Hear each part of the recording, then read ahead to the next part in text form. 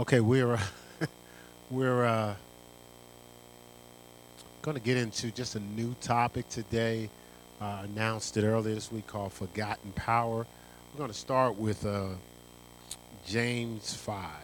Let's go to James 5.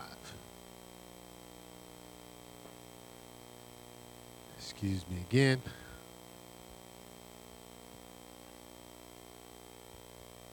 James 5, and we're going to start with verse 16. A familiar scripture, but I'm gonna read a couple versions here. So, King James Version is confess your faults one to another and pray for one another that ye may be healed. It says, the effectual, fervent prayer of a righteous man availeth much. Again, the effectual, fervent prayer, not just any prayer. It's effectual, it's fervent, and it's communicated through a righteous man, somebody in right standing with God and in God's presence. Those prayers of people in God's presence that are effectual and fervent, they produce. All right? That's basically what that scripture is saying. And then James 5:16 through 18 in the Amplified version. James 5:16 through 18, Amplified. All right, it reads this. It says, confess to one another, therefore, your faults, your slips, your false steps, your offenses, your sins, and pray also for one another that you may be healed and restored to a spiritual tone of mind and heart. Look, it says, the earnest, heartfelt, continued, keyword, heartfelt, continued prayer of, again, a righteous man makes tremendous power available, dynamic in its working. All right, so here it's breaking down. It's breaking down earnest. It's breaking down earnest as heartfelt continued. Heartfelt continued prayer. And once again, that's a righteous man in right standing in the presence of God. Makes tremendous power available, dynamic in its working. This is verse 17. It says, Elijah was a human being with a nature such as we have, with feelings and affections, and a constitution or design like ours. It says he prayed earnestly for it not to rain, and no rain fell on the earth for 3 years and 6 months. Right? It says, and then he prayed again, and the heavens supplied rain, and the land produced its crops as usual. Let's look at 1 Kings 17. 1 Kings 17. Again, our topic today, we're talking about forgotten power. Forgotten power.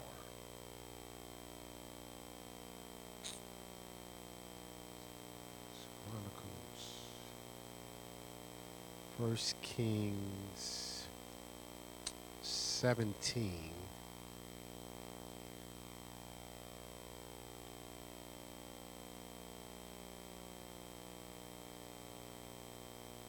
Verse 1. It says, and Elijah the Tishbite, who was of the inhabitants of Gilead, said unto Ahab, as the Lord God of Israel liveth, before whom I stand, there shall be no dew nor rain these years, but according to my word. You know, again, that's a bold statement, but that's fervent, effectually him communicating something. And we know the story. It didn't rain for 3.5 years. Go over to the next chapter, 1 Kings 18. 1 Kings 18.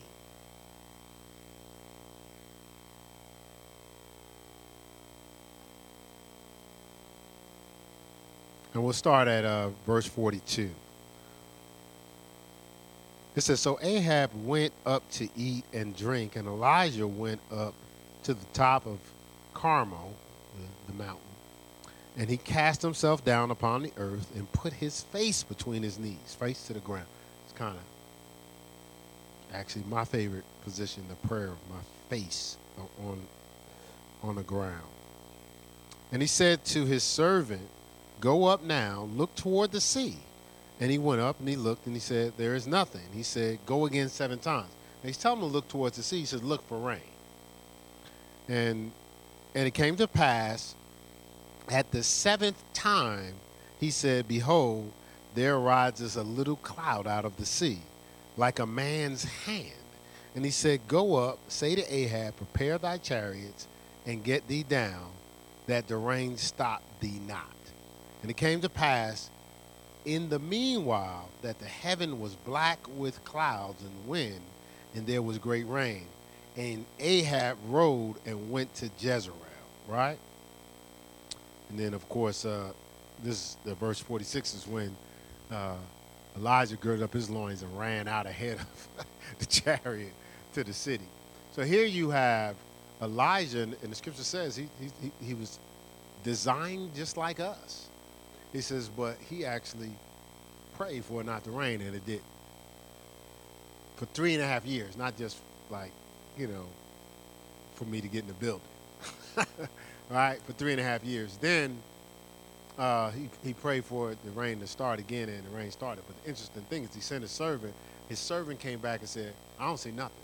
Now, that's what we deal with sometimes in our lives when the storms and the clouds come and we're praying and believing for stuff to go away. The first look, nothing is happening. But he sent the servant back 7 times. See, because it was representing diligence, and earnestness, and the consistency. Like, just keep going back. So this Elijah had to know something. See, circumstances didn't move what Elijah knew. And this is the thing, when we know something, especially if you're in the presence of God, circumstances don't move what you know, right? And so another version of this says, much prevails by supplication or prayer, by a just person being energized, by a just person being energized. And that's I think the apostolic version, APB version of that scripture. Just thought I'd give you that. Much prevails by supplication. So we're in a culture, and there's a lot going on in our culture, where the first thing that's normally, and it's unintentional, I don't think it's intentional at all, it's just reflex. The reflex is, hear people talk about prayer. And then in the next statement, the person says, but we need to do something. And the reality is, I think, once again, I don't think it's intentional. I don't think people understand, and depending on where they are, maybe people haven't had prayers work. Sometimes we've talked about it here, understanding prayer. Sometimes you could be praying the wrong prayer for the right thing, or the right thing. You know what I'm saying? Like, because there's different types of prayer. Prayer of supplication, dedication, prayer of consecration, prayer of faith. There's so many different types of prayer. And sometimes you could be praying the prayer of consecration for healing. Well, that won't fit, because the prayer of consecration is, Lord, if it be your will, heal me. Well, the Bible already says it's God's will for you to be healed, so that prayer wouldn't go there, would it? So it's just almost like if you got 3 cars, Ty and them, they have a truck, they have a Toyota. Terrell has a truck too. But you take the Toyota keys and try to get in the truck and start the truck. Well, you have a car key. You have a car key that can start a car, just can't start your truck. And so sometimes we have we're not praying the right thing. And not because, again, no one's trying to be evil. We haven't researched how to pray. And sometimes we're so caught up in the moment, we reflex. And so again, when you deal with unanswered prayer, your thought, maybe prayer doesn't work. Not, I need to change. I need to position myself. I need to cut out some of the things that are intoxicating me. That's a whole nother story. That's Sunday's devotion. All right, so the Lord gave me this message because what he shared with me was prayer has been the forgotten power. Prayer has been the forgotten power. So again, prayer is communion with God. It's the act of actually coming into God's presence. It's how we enter into God's presence. It's by prayer. And we've talked about this in prayer before. You ever feel like you've prayed, thought you've prayed, really believed you got the prayer out, but never opened your mouth? You know what I'm saying? But never really prayed, but you thought I prayed about that. Or you ever talk to somebody and go, man, I'm praying for you, but never really prayed for them? Or may have prayed for them one time in that moment, but in your situation, you want that person daily on the wall. So how many situations that we see going on have we been daily, consistently, more than an hour a day on that wall praying? Like the person that you said, man, I just need my brother to change. How many people have daily on that wall more than an hour been praying for that brother? Consistently. Or the country for that matter. How many people have been praying for the eyes of Ephesians 1:18 says, I'm sorry I don't have that listed for you, but it says Paul was praying for the eyes of their understanding to be enlightened. So I pray that for everybody, especially if there's people that I deal with that come at me wrong or treat me wrong. I pray for the eyes of their understanding enlightened. I don't pray for vengeance or payback. I need them to wake up and everybody around them to wake up. I need people to see, people that really see and can see the immorality or the truth of the situation are more apt to change. They're more apt to feel something. But blind people don't see nothing. And so how often or consistently are we on that wall praying? Just a thought, This is a breakdown, a quote by, a guy that I've read more recently from time to time, F.B. Myers. It says, how shall we act in any given situation? So this is his breakdown of that whole passage I just read. He says, how shall we act in any given situation? So this is that's pretty much what the author was saying in James 5. How to act. It says, the apostle says, in effect, basically in every situation, be perfectly natural, what is considered natural for a Christian. He says, the suffering should pray. That's why he opened up, if any man is sick, let him pray, when it opens up in either verse 12 or 14. It says, the suffering should pray, the glad should sing, the sick should confess their sins and call for believing prayer. That should be a normal reaction. It says, when it talks about and then putting the oil on them, the oil is the symbol of the anointing. The body is the Holy Spirit's temple. He is asked to bring this body to a level that spiritual wholeness, as I think Amelia mentioned the other day, that wholeness, or it might have been Ray, mentioned wholeness or wholeheartedly, right? That wholeness should bring us to a place of healing. So spiritual wholeness, which is the ideal place we should be in. I said, so this is where we give prayer that can affirm and claim some things. When we're living in wholeness, when we communicate to God, we can affirm and claim things because we're connected to God. There is no doubt that perfect health will result from that. Health, okay, so when you say health, you're like, why are we praying for health? Because some people have mental health challenges, right? Some people aren't whole in their minds, right? It says, so this right here is all the difference between what we sometimes live out of, and that's human telepathy. That means supposed communication of thought. It's supposed that, well, I felt this, I almost prayed it, I communicated, versus divine healing. Divine healing is manifested when we're present, we're connected, it's heartfelt, and there's a passion going on because I'm speaking to God out of wholeness. So this is the interesting thing when we operate in this place of communion with God and righteousness and heartfelt prayer.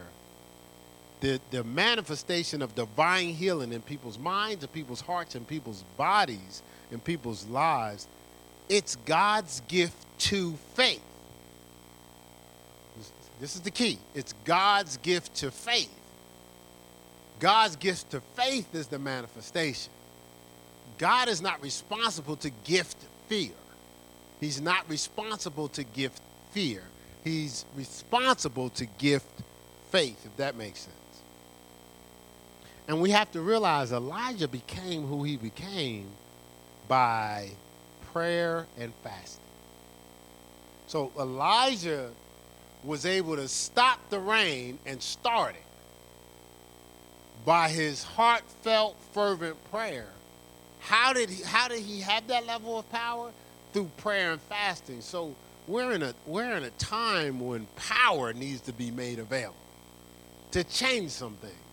How many people have prepared themselves through prayer, constant communication with God, going into God's presence, fasting, making sure, as we did last week, and we should be doing, as my wife and some of the things I'm trying to do, extended even beyond that because of the need of our family, friends, and loved ones, and even people that we may not know. How many of us are fasting, punking our flesh to make sure we can lock in and not only hear from God, communicate to God without our flesh getting in the way? How many of us spend more time feeding pleasure than we do positioning ourselves for powerful prayer? You see what I'm saying? Not because this is not a open rebuke or nothing like that. This is just more for us to realize, like, what we do have available to us, in addition to some practical things that I know some of us are doing. So naturally, we know Elijah was subject like us. So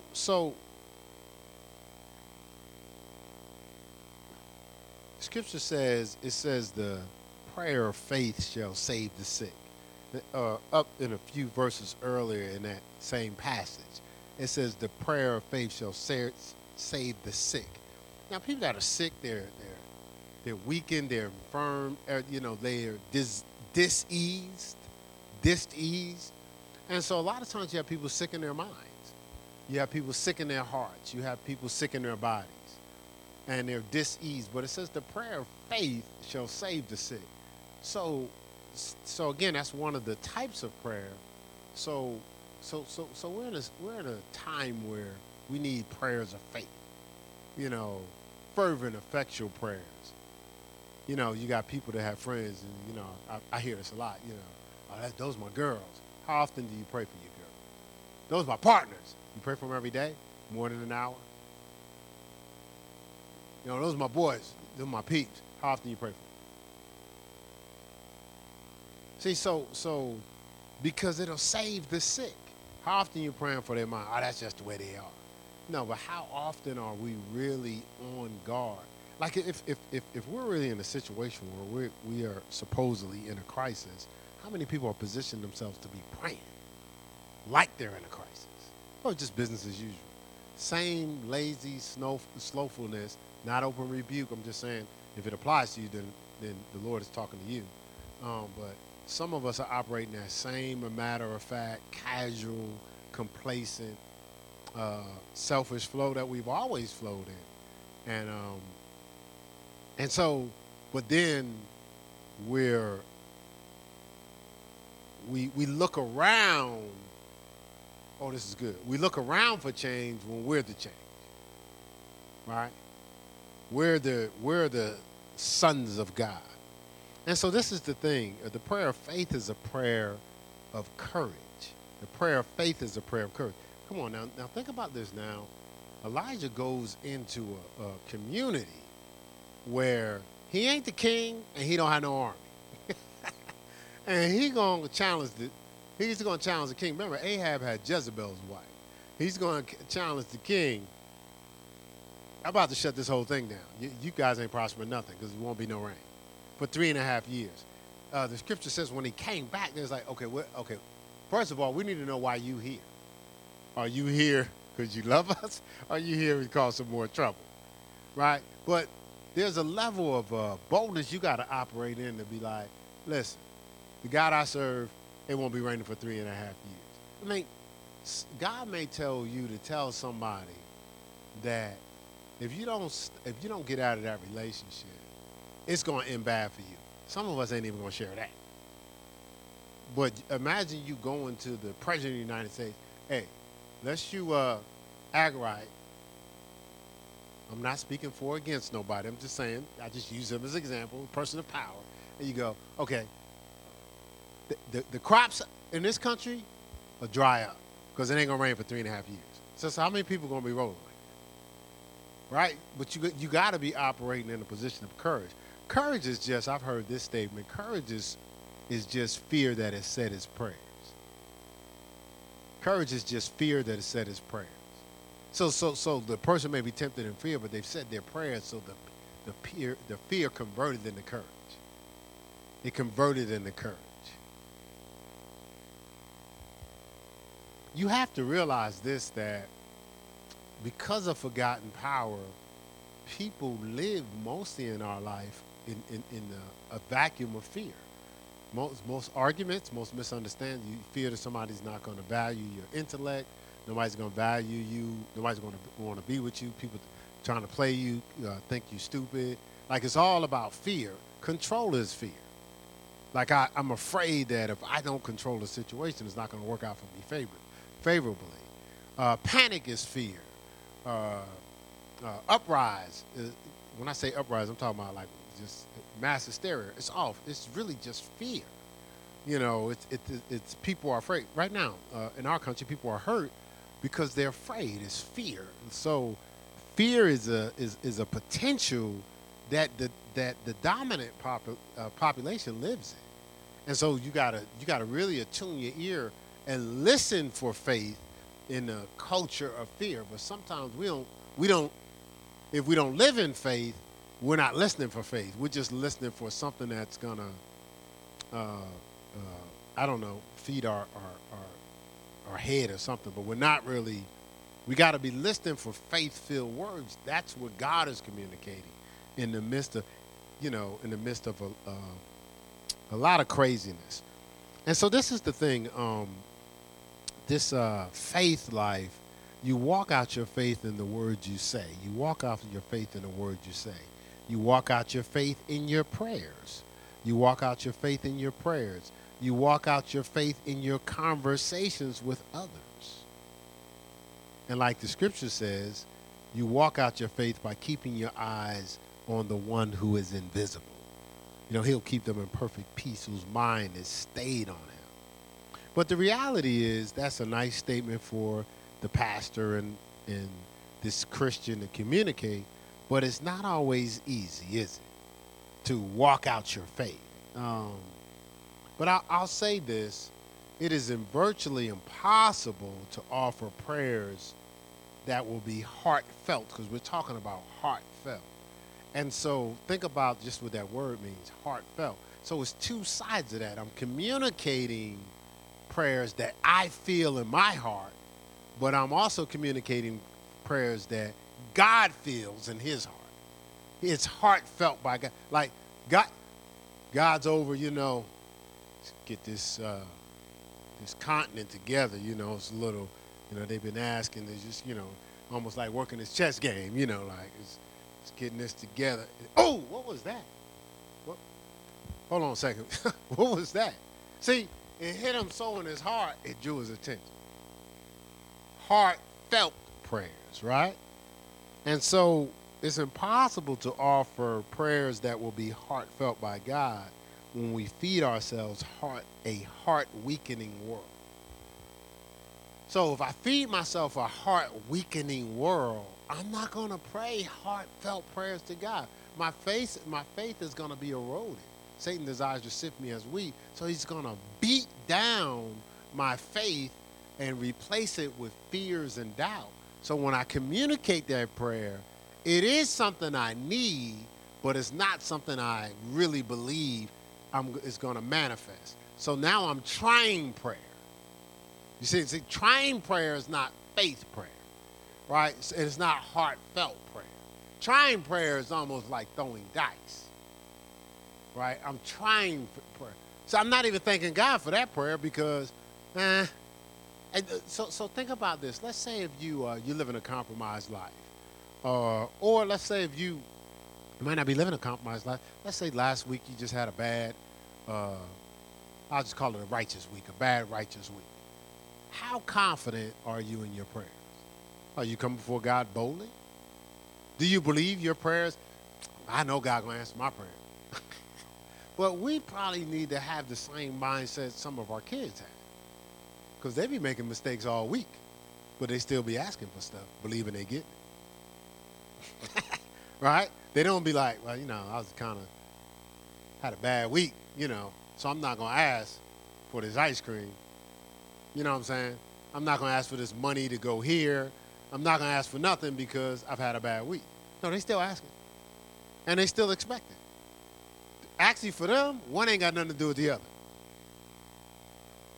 But that's why the Bible says we got to come as children. We bring all our guilt along with us with our prayer, as if God is us, not God is who He is. Right? This just something to think about. Got to use the kids because they can teach us something if we pay attention. So again, it's important that if we want to operate in this power, and a lot of times it's forgotten because any power, any ability that's unused is almost forgotten. So we play basketball. So when you haven't played in a long time, and you say, okay, well, that's the case now. I don't know when the last time I played basketball. But you say, I was talking to Felipe the other day, and I was like, I ain't even touched the basketball. It's been a long time since I ain't even touched one. Ain't shot, ain't did nothing. So I said, but I know, I know how to get back. But every time I come back to play, there's certain things I was like, oh yeah, I forgot about that. I forgot I could do that. Ah man, duh, I forgot that's how I'm supposed to handle this. I remember one time I came back and I forgot about the clock. I was playing in the game and oh, that's right, it's a 24-second clock. I was like, I forgot, because so you can forget power. You forget the power that you have. And that's the adversary's trick, get you so caught up in craziness, and you forget how God delivered you the last time. Through your prayer. You be done forgot. Like, matter of fact, if you really sit down, you can probably list out quite a few times you prayed and things have manifested. But there's something in us tells us, well, I probably got that one on honorable mention, this probably he probably had like a little extra blessing. And like, yeah, like he had gave out all his blessings like, yeah, I throw you this one. No, it was your heart. Something happened around that time with your heart. And so we have to realize this. So we can't be conformed to this world. We have to be transformed. We can't be conformed because if we're conformed, everything we're conforming to is weakening our ability to have heartfelt prayer. And you don't notice it until you need heartfelt prayer. Like, why you being weakened? It's cool. It's like, you whatever, you having fun or doing whatever. Then you're in a situation where you need to pray and you can't. I was in a situation, I was traveling with a team. It's a semi-pro team, and I was in a hotel, and some of y'all gonna watch this and be like, really? That's what happened? Because y'all wasn't in the hotel. We had our own rooms. So I'm in a hotel. I'm not a new Christian, but I'm a new all-in, let's live for God Christian. And I told the story before. As soon as it was time to travel, the Holy Spirit told me to get back in the car. But I was like, nah, I'm a minister to these people. It's like Superman around kryptonite. And I remember this vividly. I remember opening my Bible up in the hotel and I couldn't read it. It was like something was pulling on me. I remember trying to pray and couldn't get words out. It was like something had me on hold. See, because I had fed myself the weakening world, but I was trying to find heartfelt prayer, and I needed prayer. I needed prayer bad. The situation I was in, right? But I couldn't get it out. And see, so that's what our fasting and our praying does for us. And this is the thing, like in the reality of this world and growing and trying to operate in power, we look at Christ. Christ shows up, and he's trying to show us how to live. So he gives us first sermon. So you figure first sermon, he's going to, in priority, he's going to communicate what's the most important thing, and then he's going to work his way down the ladder. Let me just start. I got their attention. Let me give them some information. But the Sermon on the Mount, Beatitudes, Matthew 5, you read it for yourself.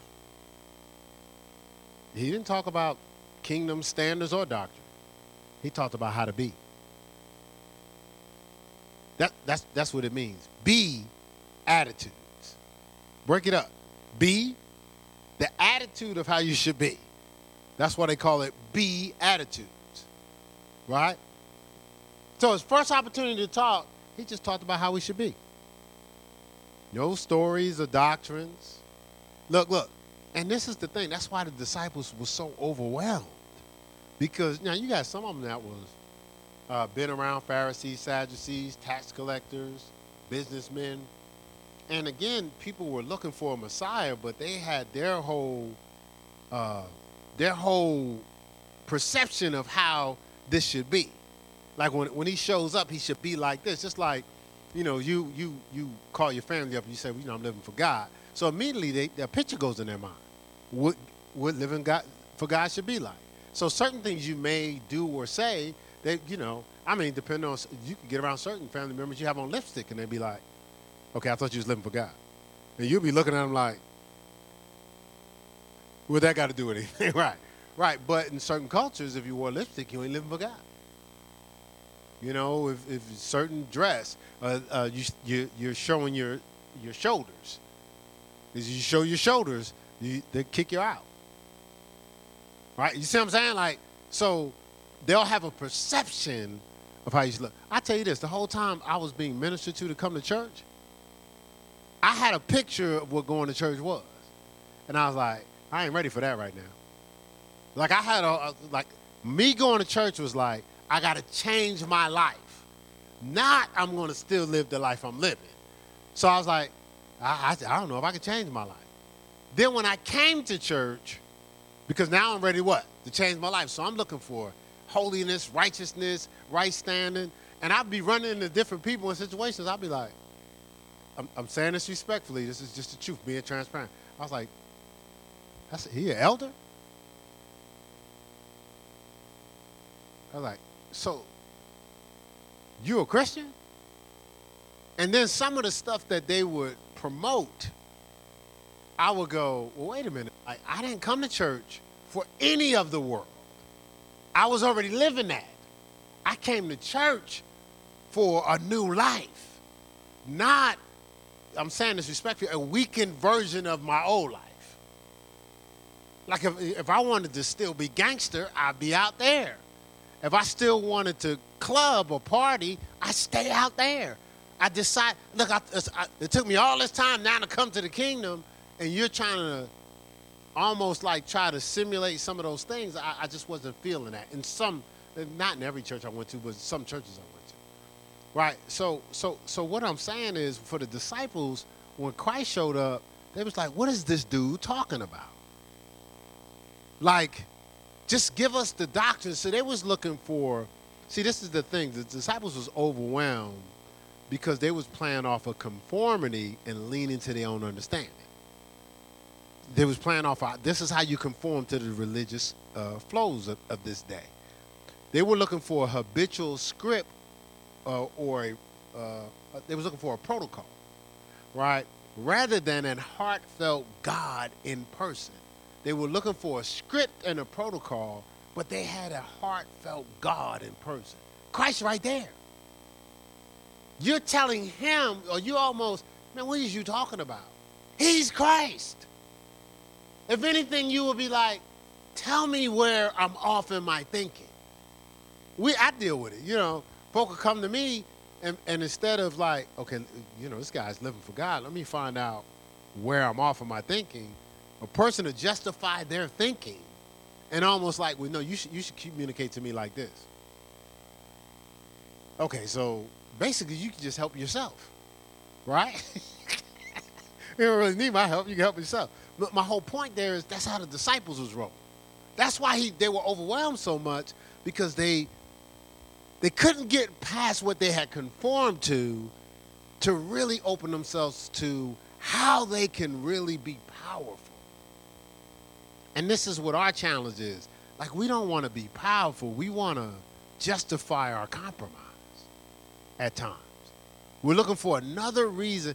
Okay, how can I still say Christ, but still do this and still do that and still do this? So we have our days, our good church days, our good Bible days, but our daily lives, how does that look?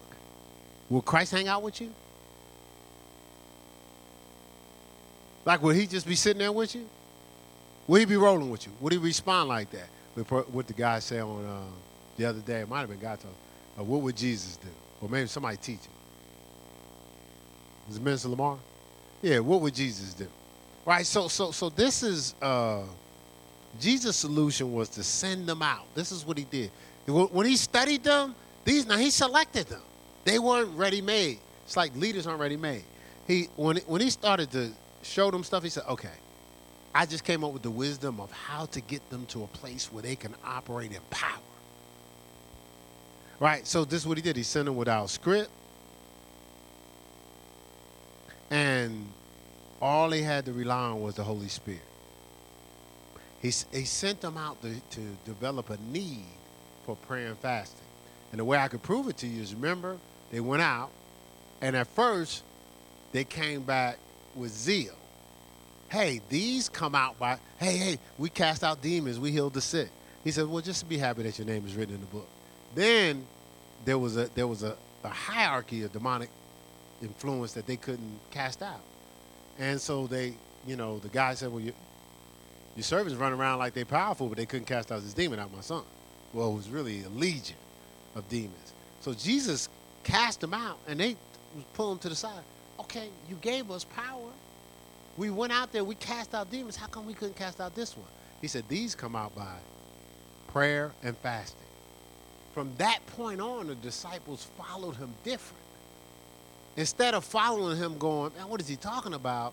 They followed him almost hanging on every word. They understood it cost more to walk in power. So Jesus' wisdom was just to place a demand on them to be attentive, consistent, locked in to every word that proceedeth out of his mouth. If he didn't take them through that process, they'd have been like, all right, man, we listening, but what about, they would have said to themselves, yeah, but this situation, I don't really think I need it. But this situation, I don't think it's important. And this situation, I don't think it needs that. But he almost set them up for them to find out what they truly needed. I used to do this with coaching, put players in situations where they would, because they would, man, I'm sweet already. So I was like, okay, we'll put them in this situation. And they'd be like, they get humbled and they come back and say, okay, could you show me how to do such and such? So what I do is created a demand for them to value what they really needed. They already had what they had. Our challenge is getting what we don't have, if that makes sense, right? And so this is the challenge with not operating in full power in our prayers. The inability to keep our attention creates an atmosphere of repetitiveness. The inability to keep our attention creates an atmosphere of repetitiveness. So in other words, when we're spending time in prayer with God, he needs us to be present. But sometimes what? Our mind's all over the place. Sometimes we're in and out. Sometimes we're falling asleep, whatever the case may be. So what happens is we end up just, in our natural man, being repetitive. We're just saying stuff that we believe sounds effective, right? And so why is it hard for us to stay locked in? Why is so many things going through our head? Because we fed ourselves the weakening world. And then when you start to go into the presence of God, the adversary starts to trigger all those clips of what you expose yourself to. And now you be trying to pray and you be thinking about, I wonder what they think. Man, did I say the wrong thing? How did they take that? Well, man, I didn't mean to say that. Man, they gonna think I'm tripping. Man, they probably won't even appreciate me. I probably won't get the promotion. You think I'm gonna get the promotion? Well, they don't even deserve the promotion. Like, you're going through all this. And you could have used that time, what? To pray. Heartfelt prayer, right? And so that's what creates that repetitiveness. This is what we take God through in prayer. Limited lock in. Limited lock in is what we take God through in prayer. So that's why, remember, heartfelt continual. Heartfelt continual. It's hard to have continual prayer if you're in and out of his presence. You're physically there, but you're in and out of your presence. Your heart connects to him and you disconnect. Connected, disconnected. In some cases, some of us don't connect it at all. So this is not information we can breeze over or look past when we're trying to connect with God. It's life or death information, right? Basically, it's an eternity placement test. It's eternity placement test. The scripture says, lay hold on eternal life, right? Lay hold on eternal life, on the realm outside of the realm that we live in, right? So we're casual with one of the most important things in our life, and that's prayer. And sometimes we're so intimidated if somebody says, man, ain't nobody trying to pray. Instead of us teaching that person its power and displaying the power before them, see, this is what boldness would do. Hey, tell you what, I can see how you would see that. You probably have some prayers that haven't been answered. Tell you what, you tell me what your pressing need is right now. Let me pray for it. And if God doesn't come through, then you hold on to that thought. Who's thought of that? Well, obviously I have. I just said it outside, right? You understand what I'm saying? But what we'll do is we may acquiesce or we may back down. You see what I'm saying? Because the person is stronger in their unbelief than we are in our belief, right? And that's it shall not be so, right? Right? So the only way to break through our hearts, because we're trying to break, the sacrifice of God is a broken and contrite heart, right? What is that? Psalm 51:17. I don't have that for you guys today, but you could write that down. So that means we have to break all that hardness and that fear and that doubt and that flesh off of our heart so we can connect to God, right? And so the only way to break through our hearts is to live, not visit, in prayer. We have to live, not visit in prayer. We have to live in communion with God, live in connecting with God. Let's go to 1 Thessalonians 5. 1 Thessalonians 5. Verse 17 is what we'll visit. I know you guys probably read this thousands of times, but it'll fit what we're talking about. Real simple.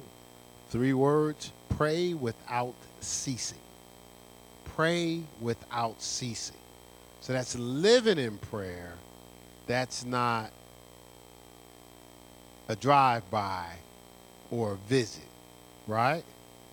Pray with ceasing. And you know, again, of course, if all you know is how to pray as a natural man in the flesh,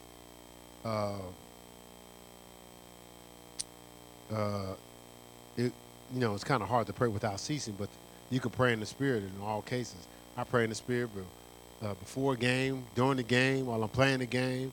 While I was running up and down the stairs today, I'm praying. You can pray all day. Pray while you're driving. You can pray while you watch the TV. So you can pray without ceasing. Let's go to Luke 18:1. Luke 18:1.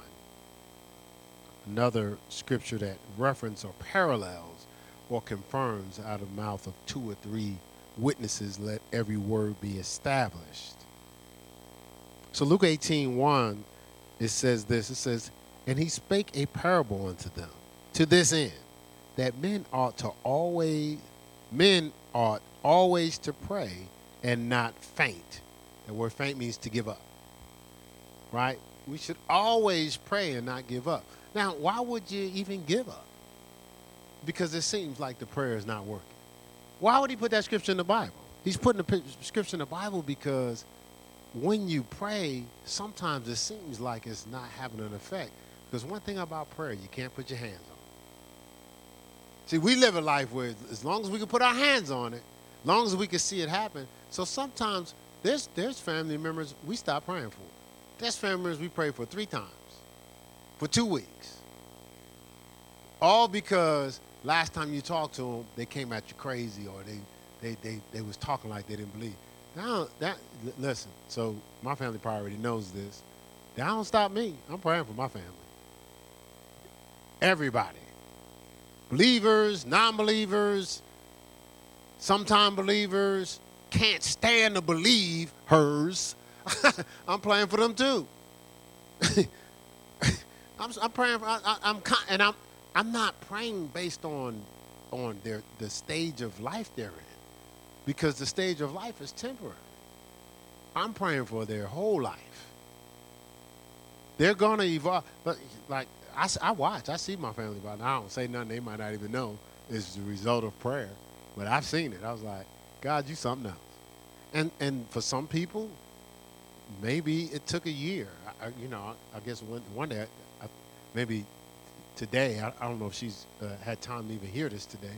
I got to ask my sister how long she was praying for me. But they used to pray at Shiloh. My sister Diana used to play at Shiloh Baptist Church. Now, the trip is, it's humbling when you find out people were praying for you and you knew what you was doing. So we were talking one day. She was like, yeah, we had you on our prayer list. So, like, I would call her. So on my end, this is how I looked at it. I looked at it as, you know what?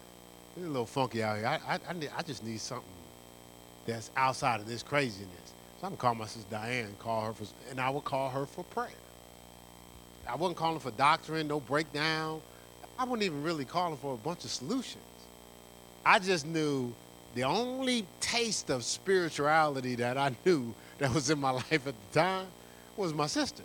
So I said, well, I'm going to call sis, just for some prayer. And that's how I open up the conversation. I'd be like, sis, just calling for some prayer. That's what I was just calling for some prayer. And then we would end up having conversations and stuff like that.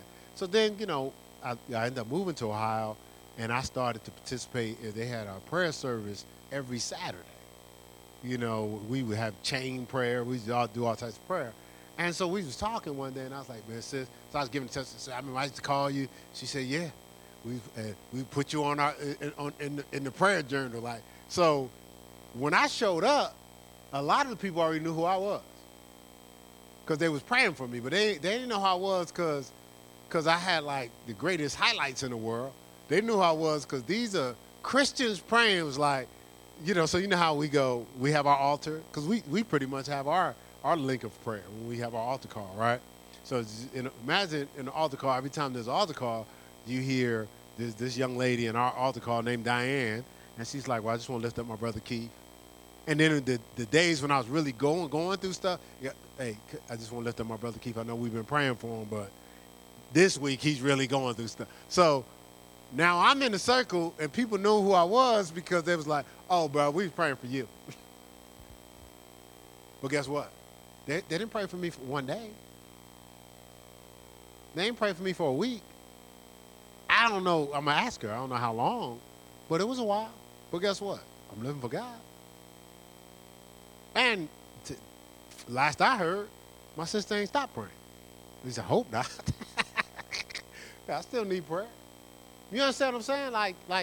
Like, and there's family members I've been praying for. There's families I've been praying for. Now I talk to daily, and we exchange scriptures. Boy, nowhere near even talking to them. There's somebody I talked to recently. Well, I don't know how recent it was, but that they watch our broadcast. They're getting some word. See, I know I lived that life, and I lived this life. I know the result, so I know prayer changes things. I've seen it. I've seen prayer change things. The fervent, effectual, heartfelt prayer makes much power available. You see what I'm saying? So we can't. We have to pray and not faint. Let's go to Ephesians 6. Ephesians 6. And we're going to hit 18 through 20. Ephesians chapter 6, 18 through 20. Again, we're talking about forgotten power. And of course, that forgotten power is the power of prayer. The power of prayer. Okay, so Ephesians 6:18. It says, praying always. Now, we just read, pray without ceasing, First Thessalonians 5:17. It says, yeah, that was pray without ceasing, right? Yeah. And then we read in Luke 18:1, men ought to always pray and not faint, right? And this one says, look, praying always. Always includes the word what? All. With all prayer. That's already telling you there's different types of prayer. If it was just one way to pray, why would he say all prayer? It says, look, all prayer and supplication, look, in the spirit and watching thereunto with all perseverance. So it's perseverance and supplication, that's prayer, for all saints. It says, and for me that utterance may, now he says, we need to pray always with all prayer in the spirit, with perseverance for all saints, right? So that's his baseline. Then he goes on to say, and for me, that utterance may be given unto me, that I may open my mouth boldly to make known the mystery of the gospel, for which I am an ambassador in bonds. So I'm tied into this, that therein I may speak boldly, look, as I ought to speak.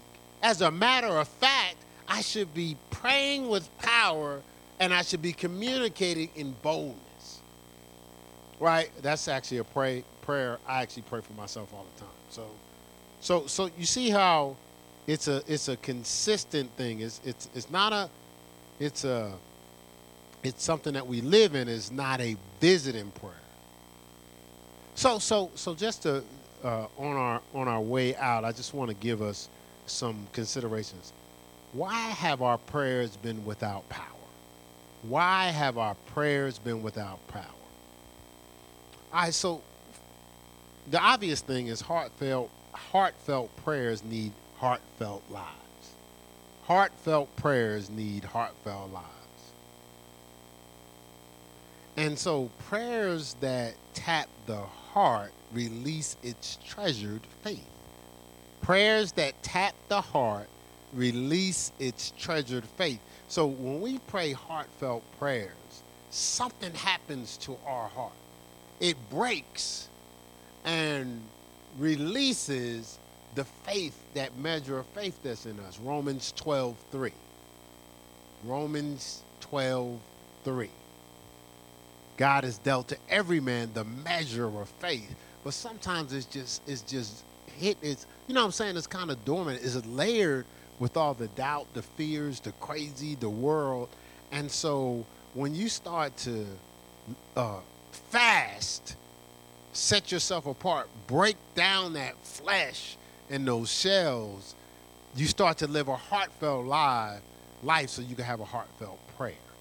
So that's one of the reasons. See, this is the thing. We've let lust, another thing is lust. We've let lust weaken our faith. We've let lust weaken our faith. Let's go to James 4. James 4.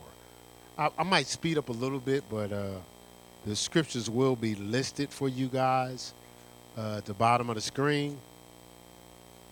But just for the sake of time, I might just pick this up just a little bit. So James 4, 2 and 3. This is good. It says, ye lust and you have not, you kill and desire to have and cannot obtain. You fight and war, yet ye have not, because ye ask not. It says, ye ask and receive not, because you ask amiss, that ye may consume it upon your lust. So it's saying that, like, you can when you ask amiss, you're asking in flesh and fear. When you ask amiss, you're asking in flesh and fear. So it's saying you have not because you ask not. You're not petitioning God. You're fighting and warring. You're not placing a demand on God, right? So a lot of times our lust is weakening our power. Our lust is weakening our power. Let's go over just a few chapters over James chapter 1. James chapter 1, familiar scripture here. For the sake of time, I'm going to read this verses 5 through 7. James 1, 5 through 7. I'm going to read this out of the Amplified, okay? It says, if any of you is deficient in wisdom, let him ask of the giving God who gives to everyone liberally and ungrudgingly without reproaching or fault finding, and it will be given him. Now think about it. When you're in crisis, you need wisdom, right? It says you ask God to give you liberally. It says, verse 6, only it must be, look, so you can ask God to give it to you, but only it must be in faith that he asks with no wavering. That's no hesitating or no doubting. It says, for the one who wavers, hesitates, and doubts is like the billowing surge out at sea that is blown hither and thither and tossed by the wind. For truly, let not such a person imagine that he will receive anything he asks for from the Lord. So you see what I'm saying? So a lot of times we're allowing doubt and fear to creep in, right? And that's why our prayers don't have power. Let's go to, and in a lot of cases, you can't expect power if you hadn't asked, right? So let's go to Matthew 7. Matthew 7, verses 7 through 11. Again, I told you I'm gonna speed it up. I didn't speed it up yet, but I feel it. All right, so Matthew 7, 7 and 11. It says, ask, and it shall be given unto you. Seek, and you shall find. Knock, and it shall be opened unto you. For everyone that asketh receiveth, and he that seeketh findeth, and him that knocketh it shall be opened. Or what man is there of you whom, if his son ask bread, will give him a stone? Or if he ask a fish, will give him a serpent? If ye then, being evil, know how to give good gifts unto your children, how much more shall your Father, which is in heaven, give good things to them that ask him? Now, we talked about the wavering and stuff like that, so we don't have to get back into that. Mark chapter 11, I'm going to reference that. Mark 11, 22 and 25. Mark 11, 22 and 5. So it opens up with saying, have faith in God. Have faith in God. Right? I'll just go there real quick. It ain't going to hurt nothing. Mark 11, it says, as Jesus answered, said unto them, have faith in God. It says, for verily I say unto you, that whosoever shall say unto this mountain, be thou removed, and be thou cast into the sea, and shall not, key word, doubt in his heart, right? He shall believe those things which he saith shall come to pass. He shall have whatsoever he saith. Therefore I say unto you, whatsoever things ye desire, when you pray, believe that you receive them, and you shall have them. And when you stand praying, forgive if you have aught against any, that your Father also which is in heaven may forgive you of your trespasses. And he threw in verse 25 because if you're in bitterness and unforgiveness, it's going to bleed into your heart, and that's going to cause you to doubt, right? It's going to cause you to doubt, right? So this is saying you can have whatsoever you say if you don't doubt in your heart. If you don't doubt in your heart, so you start to let that doubt get in your heart, it changes your prayer from being heartfelt to fear-felt, right? So 1 John 5, heartfelt prayer, right? 1 John 5. 1 John 5, verse 4. Wait a minute, hold on. Might be in the wrong scripture. Hold on. Verse 14, I'm sorry. 1 John 5, verse 14.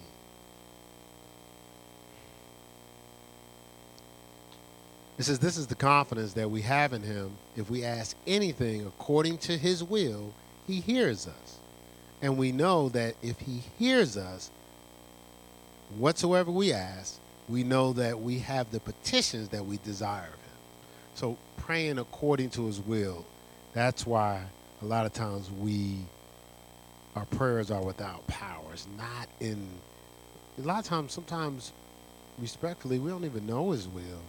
Not because we maybe are against it, we just haven't taken the time to research his word. John 15:7. John 15:7.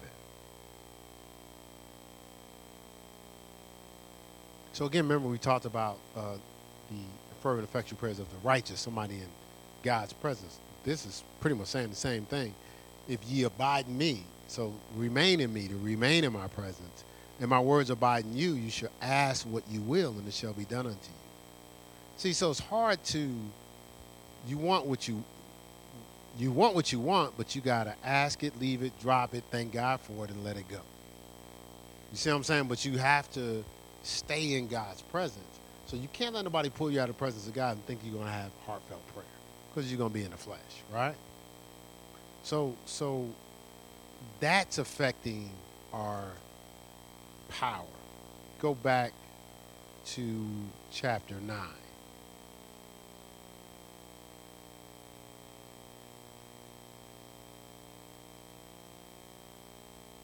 Verse 31. John 9:31. It says, now we know that God heareth not sinners. That's people who habitually practice sin, right? It says, but if any man be a worshiper of God and doeth his will, him he heareth. So that's affecting us having heartfelt prayer if we're habitually in sin. Habitually in sin. One big thing, and this I think this is maybe the last topic, but I'll give you at least a couple scripture references to confirm it, is a lot of times God is not here, our prayers aren't powerful because we're asking in pretense, in form or front, in pretense, right? We ask in our head, but not from our heart. We're all in our head, but not from our heart. Now, let's go to Matthew 6. I'll explain this through scripture. Matthew, a lot of times we pray in pretense.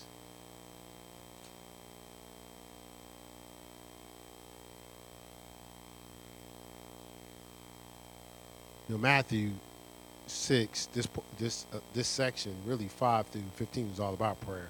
But verse 7 for right now, then we're going to read, then I'll break down 6 through 10. It says, but when ye pray, use not vain repetitions, as the heathen do, for they think that they shall be heard for their much speaking. See, vain repetition and much speaking, they think they're going to be heard because vain is, they like what they saying to themselves. But so they think that God's really going to hear them because they followed all the angles and the lingo and the protocols. No, God's looking for heartfelt prayer. He ain't looking for just vain repetition, right? And then I'll just read 6 through 10. It says, but thou, when thou prayest, enter into thy closet. I'll just start at verse 5. It says, and when thou prayest, thou shalt not be as the hypocrites are, for they love praying, standing in the synagogue and in the corners of the streets, that they may be seen of men. Verily I say unto you, this is the key, they have their reward. So you can underline and highlight that. This says, but thou, when thou prayest, enter in thy closet, and when thou hast shut thy door, pray to thy Father in secret, and thy Father which seeth in secret shall reward thee openly. But when ye pray, use not vain repetitions, as the heathen do, for they think they shall be heard for their much speaking. Sometimes people say, well, that's too concise. You're breaking it down concise because it don't take a lot. God gets it. You know what I'm saying? It says, be not therefore like unto them, for your Father knoweth what things you have need of before you ask him. Then it says, after this manner, therefore, pray ye, our Father, which art in heaven, hallowed be thy name. Thy kingdom come, thy will be done on earth as it is in heaven. Give us this day our daily bread. Forgive us our trespasses, we forgive those who trespass against us. Y'all know that, right? It says, forgive us our debts, we forgive our debtors, lead us not into temptation, but deliver us from evil, for thine is the kingdom. Look, the power, the glory forever and ever. Amen. So what it's saying is, they have their reward when it's about, I sounded nice, not my heart touched God's heart. And you can't do both. You can't have vain repetitions and try to be all sweet in your communication and let your heart touch God, because a broken and contrite heart operates in a level of humility, and it's not just vain repetitions. You know, the person with a contrite heart actually genuinely is just being genuine, communicating with God. So some of the pretense that we have talking to God, we won't even talk to each other like that. Like, I don't roll you, thou, Venetia, how art thou? I'm glad you walked through the heavenly throne to enter into the sanctuary of God, and may you have a wonderful and great day as you travel down the road of challenges and frustration and make your way to your abode. Come on, man. You be looking like, what in the world is wrong with this guy? Right? But I'll just say, ask you how you doing today and what's going on. And we have, so that's what we're supposed to be doing when we're talking to God. Right? We're supposed to be genuine. We can't put on a different character to talk to God that we carry around every day when we talk to everybody else. Even if you up here and you sharing, you can't be changing characters. God is just trying to use your vessel. You start putting on pretense, only a limited audience hears you. And most of the time, that's people that's not really paying attention. Right? So pretense steals our power. Right? That's all for today. We'll get into next week. We have to speak God's language if God wants to talk about this next week.